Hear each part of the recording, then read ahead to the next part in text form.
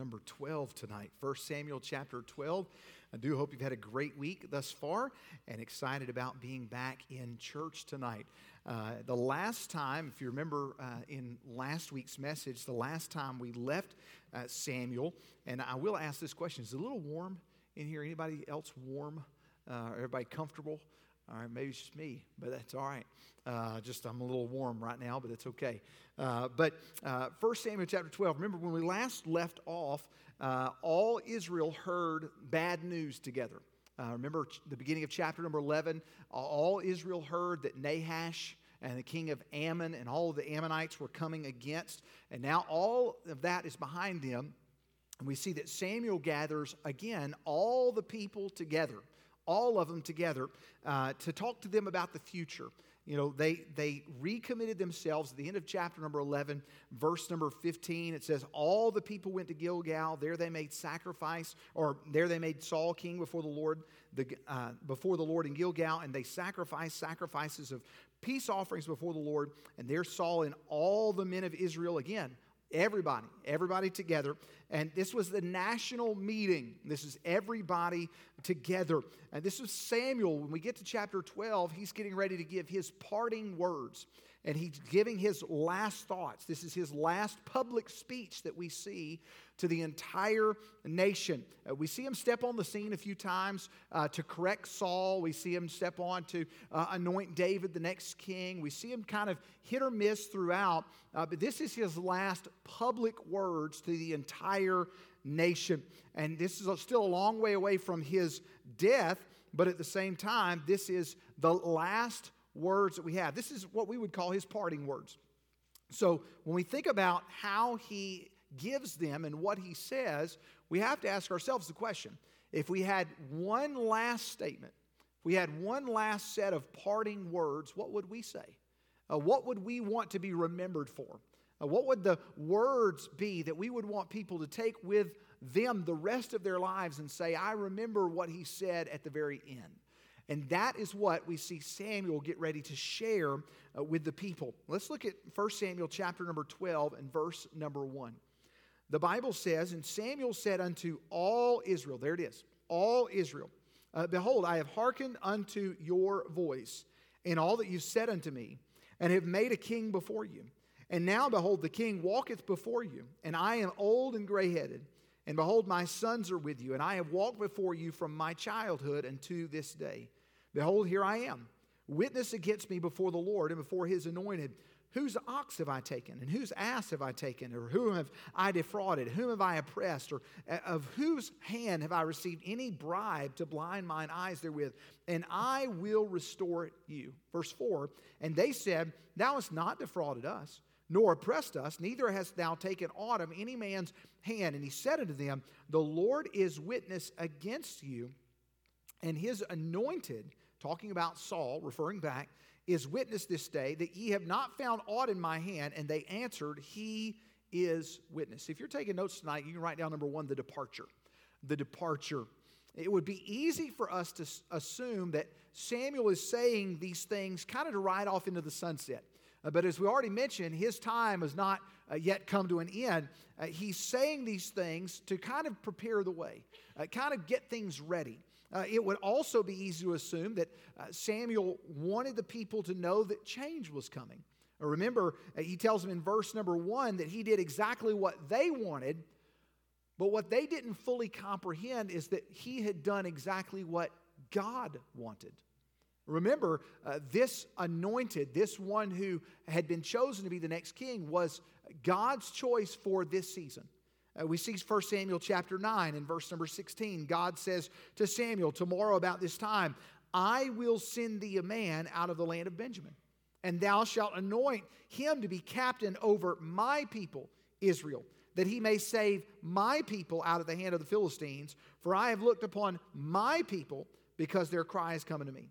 In chapter number 10 and verse 24, again, Samuel said to all the people, See ye him whom the Lord hath chosen. This is God's choice. There is none like him among all the people. You had Samuel telling them, hey, look at him. You have Samuel up here on one side, and then you have Saul on the other side.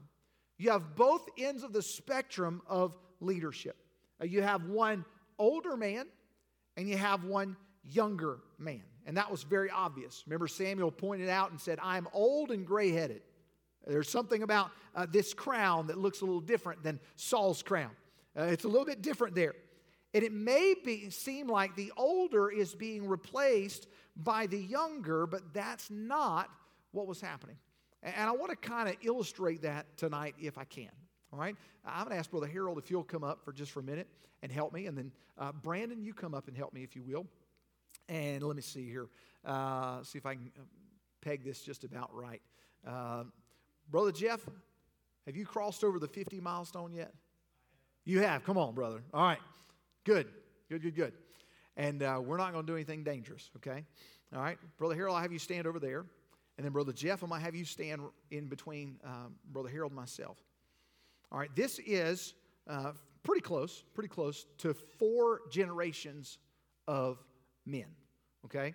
Brandon, how old are you? 27. 40? 53. All right. And we're fine, Brother Harold. The statesman. And yeah, that's right. He's got a couple years on us. But let me just kind of illustrate it this way. As Saul is on one end of the spectrum, as Samuel's on one end of the spectrum, Saul is on the other end of the spectrum. We know that Saul is a young man.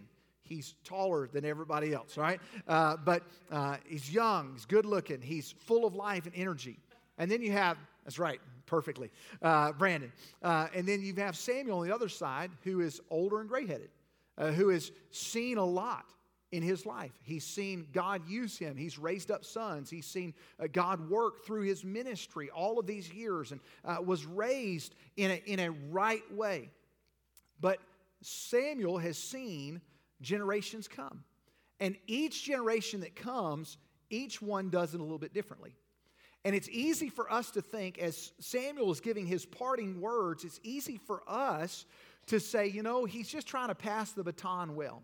He's just trying to prepare the people well. He's just trying to let them know that, hey, just because Saul might look different, act different, be different, it's okay. But that's not what Samuel's trying to do. Samuel is trying to tell the people that, hey, just because I'm older doesn't mean that because he's younger that he's always going to be right. Just because I'm older doesn't make me better than the new generation. Just because he's younger doesn't make him better than the older generation. He's trying to paint a picture here. And he's trying to show them that both of them have to work in harmony together. He's trying to tell them that there will be some guys who are in Saul's camp who are young and vibrant and full of life. But there will also be a part of the generation who is where Samuel is. But there will also be a part in between. And he's trying to show them that they will all have to work together. He's showing them the spectrum of everyone who will fall in line in Saul's kingdom. But here's the thing. Samuel and Saul are on the same stage. Samuel and Saul are hearing, Saul is hearing this message. So it's not just a message for the people, it's also a message for Saul. It's a reminder for Saul, you're going to have to work with everybody. You're going to have to make sure that everybody is unified together. You're going to have to make sure that everybody knows how to work together. And there's a temptation in our churches today that just because this guy is young, that we don't care about those guys. Or just because this guy is old, he has all the answers. There's a temptation there to lean to one direction or the other. But the goal and purpose of the church is unity. Yes? The goal of the church is to be unified together. It might be different. This guy, each one of these generations has seen ministry a different way. Brother Harold's generation has seen ministry from a different scope than this end of the scale. Brother Jeff has seen ministry different than Brandon ever will. And that's okay. There's people in this group of generations, whether it's on Brother Harold's end or Brother Brandon's end, that are still passionate about the Bible, who still love Jesus, who desire to be a part of what God is doing, and to see God use our lives in a special way. See, whether you're older or younger in God's kingdom doesn't really matter. It comes down to, are you following the plan that God has laid out in front of us? Thank you, guys. You can go sit down. Thank you for your help. Here's where we are. Yeah, you can clap for them. Thank you for your time. Instead of a new order coming, Samuel is trying to reinforce the past while looking to God for the future. He's trying to teach the people here at this time period, this handoff, this transition, that they have to stay together. And we see that in the next few verses. But before Samuel does that, he wants to make sure that everything is right. He wants to make sure that he has settled every account, every debt that he's ever had before he goes off the scene. Now, here's the thing. Samuel knew that he was settled up. He knew that he had already made sure that everything was accounted for. And it's a good reminder for us, when we live in such a way that we're always ready to give an account, we'll never be afraid. When we live in such a way that we're always ready to give an account, we'll never be afraid to give an account. Samuel knew that as the chapter of his ministry was coming to an end, that he wanted to settle all of these things that were outstanding. And there is coming a day where we will stand before the Lord and we have to give an account. We see that in the Scripture, but what will that day look like? 1 Corinthians chapter 3 and verse 13 says, "Every man's work shall be made manifest, for the day shall declare it, because it shall be revealed by fire, and the fire shall try every man's work of what sort it is." Everything we do will be passed through the trial, this fire that's going to be seen, and what comes out on the other end will be our reward. 1 Corinthians chapter 3. I like what Randy Alcorn said. It won't be on the screen, but it's in your handout tonight. It says, "In the day that we stand before our Master and Maker, it will not matter how many people on earth knew our name, how many called us great, and how many considered us fools. It will not matter whether schools and hospitals were named after us, whether our estate was large or small, whether our funeral drew 10,000 or no one. It will not matter what the newspapers or history books said or didn't say. What will matter is one thing and one thing only, and that is what the Master thinks of us." At the end of the day, at the end of our lives, there is only one person that we're going to stand before. It's not the pastor, it's not our family, it's Jesus. And we'll stand before Him, and we have to give an account to Him. And at the end of our lives, the only thing that matters is, what does He think of us? But what are we doing to get ready for that encounter? Are we ready? Are we living our lives in such a way that if it happened tonight, we're ready for that encounter? Samuel told him that the old style of leadership had worked well, but it was because of a major point that they all could hold on to. Not only do we see the departure, number two, we see the deliverance. Look at verse number 6. The people have already spoken and said, "Hey, Samuel, you don't owe us anything. We don't owe you anything. Everything's good. We're settled up." And Samuel goes into a history lesson. He starts sharing with them a story. And I want to kind of run through these next few verses kind of quickly, because I want to show a pattern. Look at verse number 6. "And Samuel said unto the people, It is the Lord that advanced Moses." Verse 6, "And that brought your fathers up out of the land of Egypt." Verse 7, "Now therefore stand still, that I may reason with you before the Lord of all the righteous acts of the Lord, which He did to you and your fathers." Verse 8, "Your fathers cried unto the Lord. Then the Lord sent Moses and Aaron." Verse 9, "And when they forgat the Lord." Verse 10, "And they cried unto the Lord, We have sinned, because we have forsaken the Lord." Verse 11, "And the Lord sent Jerubbaal and Bedan and Jephthah." Verse 12, "When the Lord your God was king." Verse 13, "Now therefore behold the king whom you have chosen, you have desired, and behold, the Lord hath set a king over you." This common denominator throughout this entire passage, throughout this entire history lesson, was the Lord. The faces and the names change and are interchangeable, yet the Lord stayed the same. They cried unto the Lord. He heard them. He blessed them. But when they turned their back on Him, the results were disastrous. Everything came back to their relationship with Him. It's no different today. Everything in our lives comes back to our relationship with the Lord. Everything we do comes back to Him. And when we honor Him, He blesses us. When we turn from Him, there are consequences. Galatians chapter 6, verse 7 and 8. Be not deceived. God is not mocked. For whatsoever a man soweth, that shall he also reap. For he that soweth to the flesh shall of the flesh reap corruption. But he that soweth to the Spirit shall of the Spirit reap life everlasting. Now, we've learned really well how to look good on Sunday and live how we want throughout the rest of the week. See, the problem is that God sees us 24/7. He knows our inconsistencies, our flaws, our failures, and He knows whether or not we're sincere. Proverbs 15, verse 3 says, the eyes of the Lord are in every place, beholding the evil and the good, both ends of the spectrum.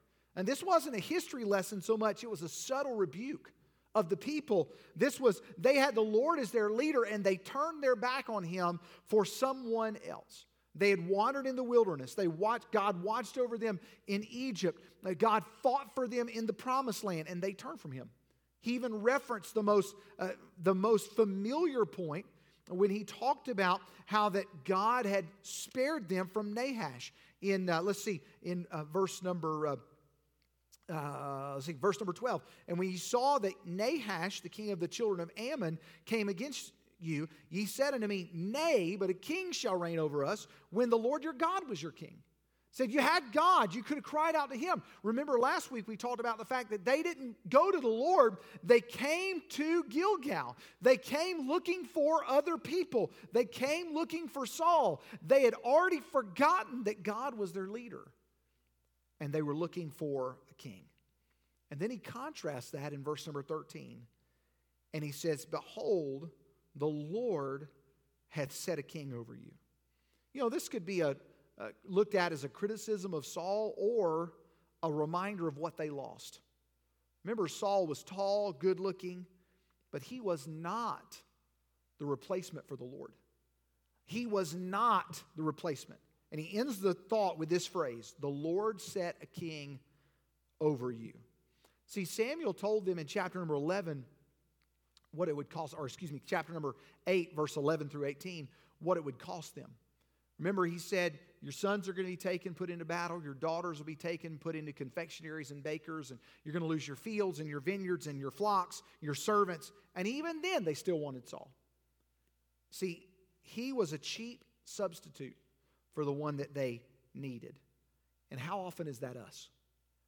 See, when we know that the Lord desires a daily routine, a daily walk with us, and we sub that out for church on Sunday, or for Christian music on the way to work, or for a small group on Sunday, or serving in a ministry, we substitute what God desires for us to have an active, growing, thriving relationship with Him for a cheap substitute. We sub that out when we already know what God wants from us. We already know. Remember, James said, to him that knoweth to do good and doeth it not, to him it is what? Sin. We know that God wants a relationship with us. And serving is not the same as sitting. And we know the story in Luke chapter number 10 of Mary and Martha, and how that Martha was having a conniption, that Mary was sitting at Jesus' feet. Imagine that. Somebody was upset when they saw someone sitting and listening to Jesus speak. Somebody was upset.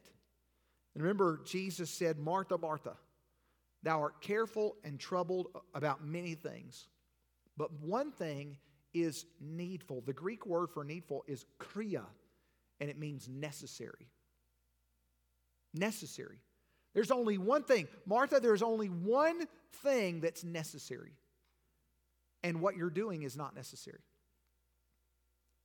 Jesus just looked at a woman and said, you don't need to be serving, it's not necessary. Why? Because the most important thing is sitting and hearing what He has to say to us first. Because service comes out of sitting. Service is an outflow of sitting. When I sit and I hear what He has for me, when I take time to spend that time with the Lord, I have a desire to serve Him. It flows out of So what does it mean when I'm not sitting yet I'm serving? I'm doing it in the flesh. If we're serving and operating in the flesh, what does the Bible say? He that's in the flesh cannot please God. If I'm not sitting yet I'm serving, I'm not doing it with God's blessing. When I'm serving and not sitting, I'm not doing it with God's blessing. We see, number 3, we see the directive. Remember, Mary looked at the options, chose what was best, just like we do. We need to look at our options, choose what's best, choose the one hymn that's best. The directive, Samuel lays out the problem and then gives them the solution. Anybody get frustrated when people say, man, I want to tell you of a problem? Well, hey, thank you for sharing with me. How would we fix that? I don't know. And then they walk off. That's so frustrating. Here's a problem. Deal with it, you know. But he didn't leave them hanging. It was no good for them to hear the problem without an answer. And they needed it, and we need it. What was the answer? Verse 14. If ye will fear the Lord and serve him and obey his voice and not rebel against the commandment of the Lord, then shall both ye and also the king that reigneth over you continue following the Lord your God. But if ye will not obey the voice of the Lord, but rebel against the commandment of the Lord, then shall the hand of the Lord be against you as it was against your fathers. Now think about this. Samuel broke it down to where it was very simple. Follow the Lord. Follow the Lord. I know that you have a king. I know that you've got a leader. I know that you've got someone who you can see that you want, but the most important thing you can do is follow the Lord. And it's still the same thing for us. The most important thing we can do is follow the Lord. The most important thing we can do is honor him. What did Jesus say in Mark chapter number 12 and verse 30? And thou shalt love the Lord thy God with all thy heart, with all thy soul, all thy mind, with all thy strength. This is the first commandment. And the second is like, namely this, thou shalt love thy neighbor as thyself. There is none other commandment greater than these. It starts with loving him most. Most. Seek ye first the most. David said, early will I seek thee, the most priority. And when I love him more, I love me less. When I choose to love him more, remember Sunday, Jesus or me, the barrels walked out of here right before church. Jesus or me, you're going to love one. You're going to honor one in your lifetime. Is it going to be Jesus or me?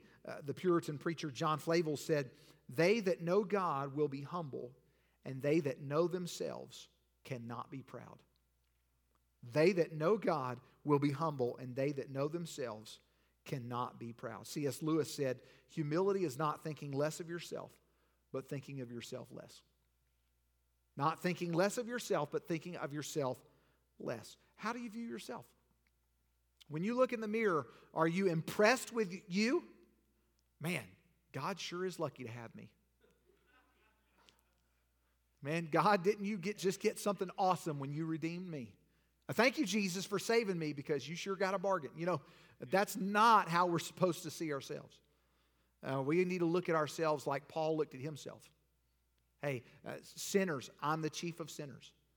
That's how we should see humility, humble. Saul needed to keep his priorities in check. Remember in verse number 14, Samuel singled him out.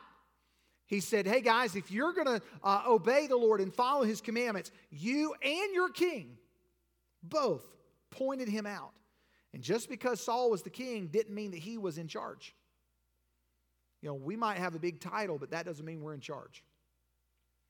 1 Timothy chapter 2 and verse 1 and 2, Paul said, I exhort therefore that first of all supplications, prayers, intercessions, and giving thanks be made for all men, for kings, and for all that are in authority. See, we need to be humble while also praying that our leaders will be the same. Samuel shows them a sign in verse number 16. He says, now therefore stand and see this great thing which the Lord will do.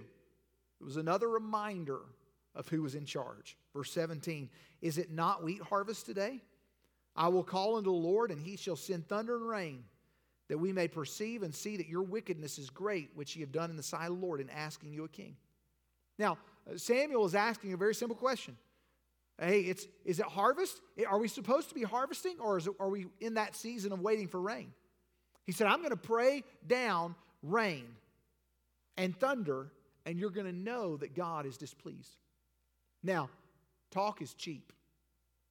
You think about Samuel saying, oh, people watching Samuel speak, well, big deal. They had never seen anything like that before. But what happens? Look at verse 18. So Samuel called on the Lord, and the Lord sent thunder and rain. He asks, and God delivers.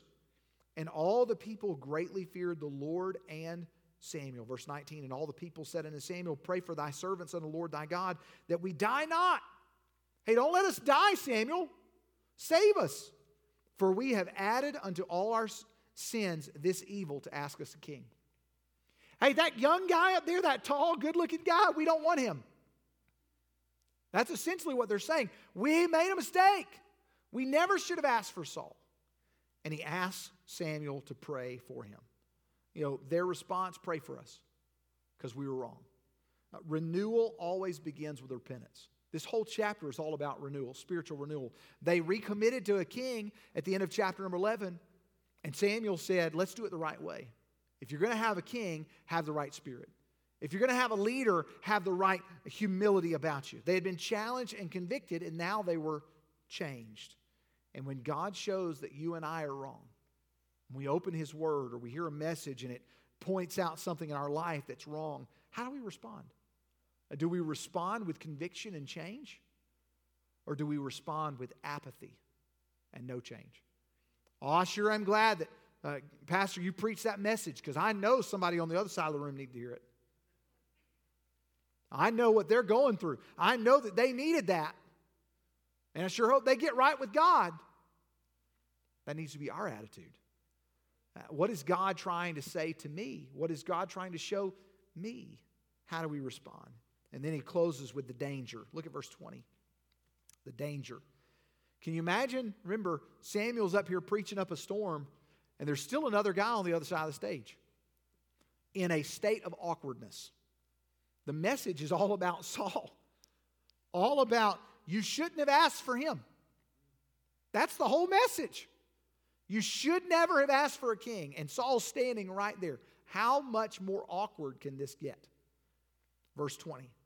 And Samuel said unto the people, fear not, ye have done all this wickedness, yet turn not aside from following the Lord, but serve the Lord with all your heart. And turn ye not aside, for then should ye go after vain things which cannot profit nor deliver, for they are vain. For the Lord will not forsake His people for His great name's sake, because it has pleased the Lord to make you His people. Moreover, as for me, God forbid that I should sin against the Lord in ceasing to pray for you, but I will teach you the good and the right way. Only fear the Lord and serve Him in truth with all your heart, for consider how great things He hath done for you. Samuel gives a promise and a prediction. He says, God will always be your God. He will always stand by His people. But here's the prediction. God will not honor you if you forsake Him. God will not. He will always claim you as His people. You will always be His, but that doesn't mean that He has to honor you.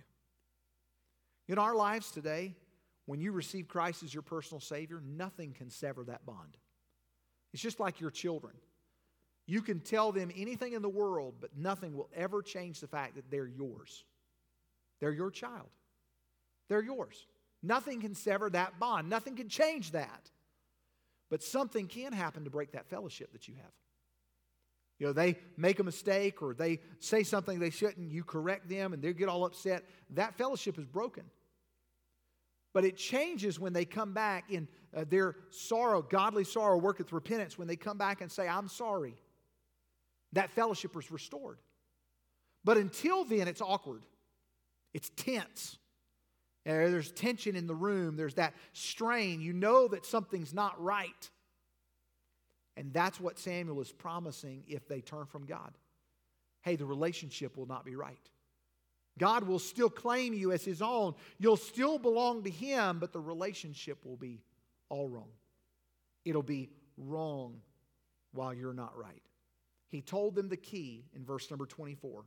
He says, only fear the Lord and serve Him in truth with all your heart, for consider how great things He hath done for you. The key for us honoring the Lord, the key to us honoring the Lord is to keep before us the blessings of the Lord. The key for us to honor the Lord in our lives is to be constantly reminded of His goodness to us. Over and over, we talk about, well, God, will you please bless this? God, will you please answer this prayer? God, will you please do this?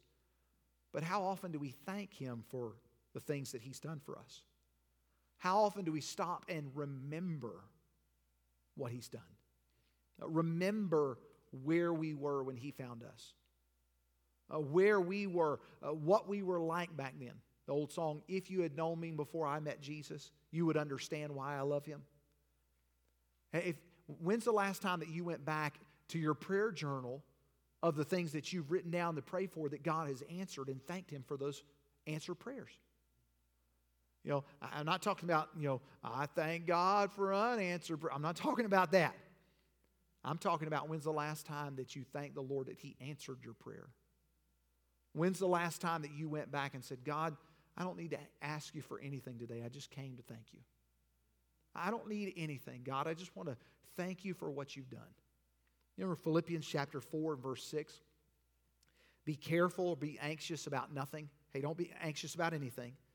But in everything by prayer and supplication with thanksgiving, let your requests be made known unto God. What is the direct result of asking and thanking? Not just asking, but thanking. What is the direct result of that? Very next verse. And the peace of God, which passeth all understanding, shall keep your hearts and minds through Christ Jesus. Now, that word keep is to guard, to protect. Will protect your heart and mind when we ask and thank. Not just asking, but also thanking. When's the last time that you thanked Him in your asking? Hey, Lord, I just wanted to ask you that you would please answer this prayer for my spouse. God, thank you for giving me a great spouse and blessing us and giving us X amount of years together. All the things that you've shown us. But Lord, will you please do this? Asking and thanking together. Samuel's parting words, honor the Lord with all your heart. Sounds like Solomon's words in Proverbs chapter 3. Trust in the Lord with all thine heart, and lean not into thine own understanding. In all thy ways acknowledge Him, and He shall direct thy paths. See, Samuel lived out his parting words. But can we say that? If we had to give our parting words tonight, could we say that we would live them out? Could we say by our own testimony, the way that we're living right now, are we living out our parting words in our life? Father, thank you so much for your word, and thank you for the challenges from Samuel and Saul's lives together. Lord, these two rulers, Lord, that you had put in a very particular place, Lord, for this time period. I ask that you please help us to see that we need to honor you with our lives. Lord, we need to thank you for what you've done. Lord, just as much as we ask, we should also thank. Lord, just as much as we write down those prayer requests, we should write down those praises. Lord, just so much as we are committing ourselves and our requests, our needs to you, Lord, help us to commit those prayers of thanksgiving to you. Lord, help our parting words to be a positive reflection of our lives. Lord, help our lives to be measure up to our parting words, and help those to be positive things, not negative things. Lord, help our testimony to shine forth, that our parting words of honoring the Lord and fearing Him and obeying His commandments would be accurate to the way we've been living our lives. Lord, please bless and help us to apply your truth to our hearts and lives today. In Jesus' name, amen. Well, we're going to go to our prayer time. Guys are handing out the prayer sheets at this time. And we'll go through some of our prayer requests tonight.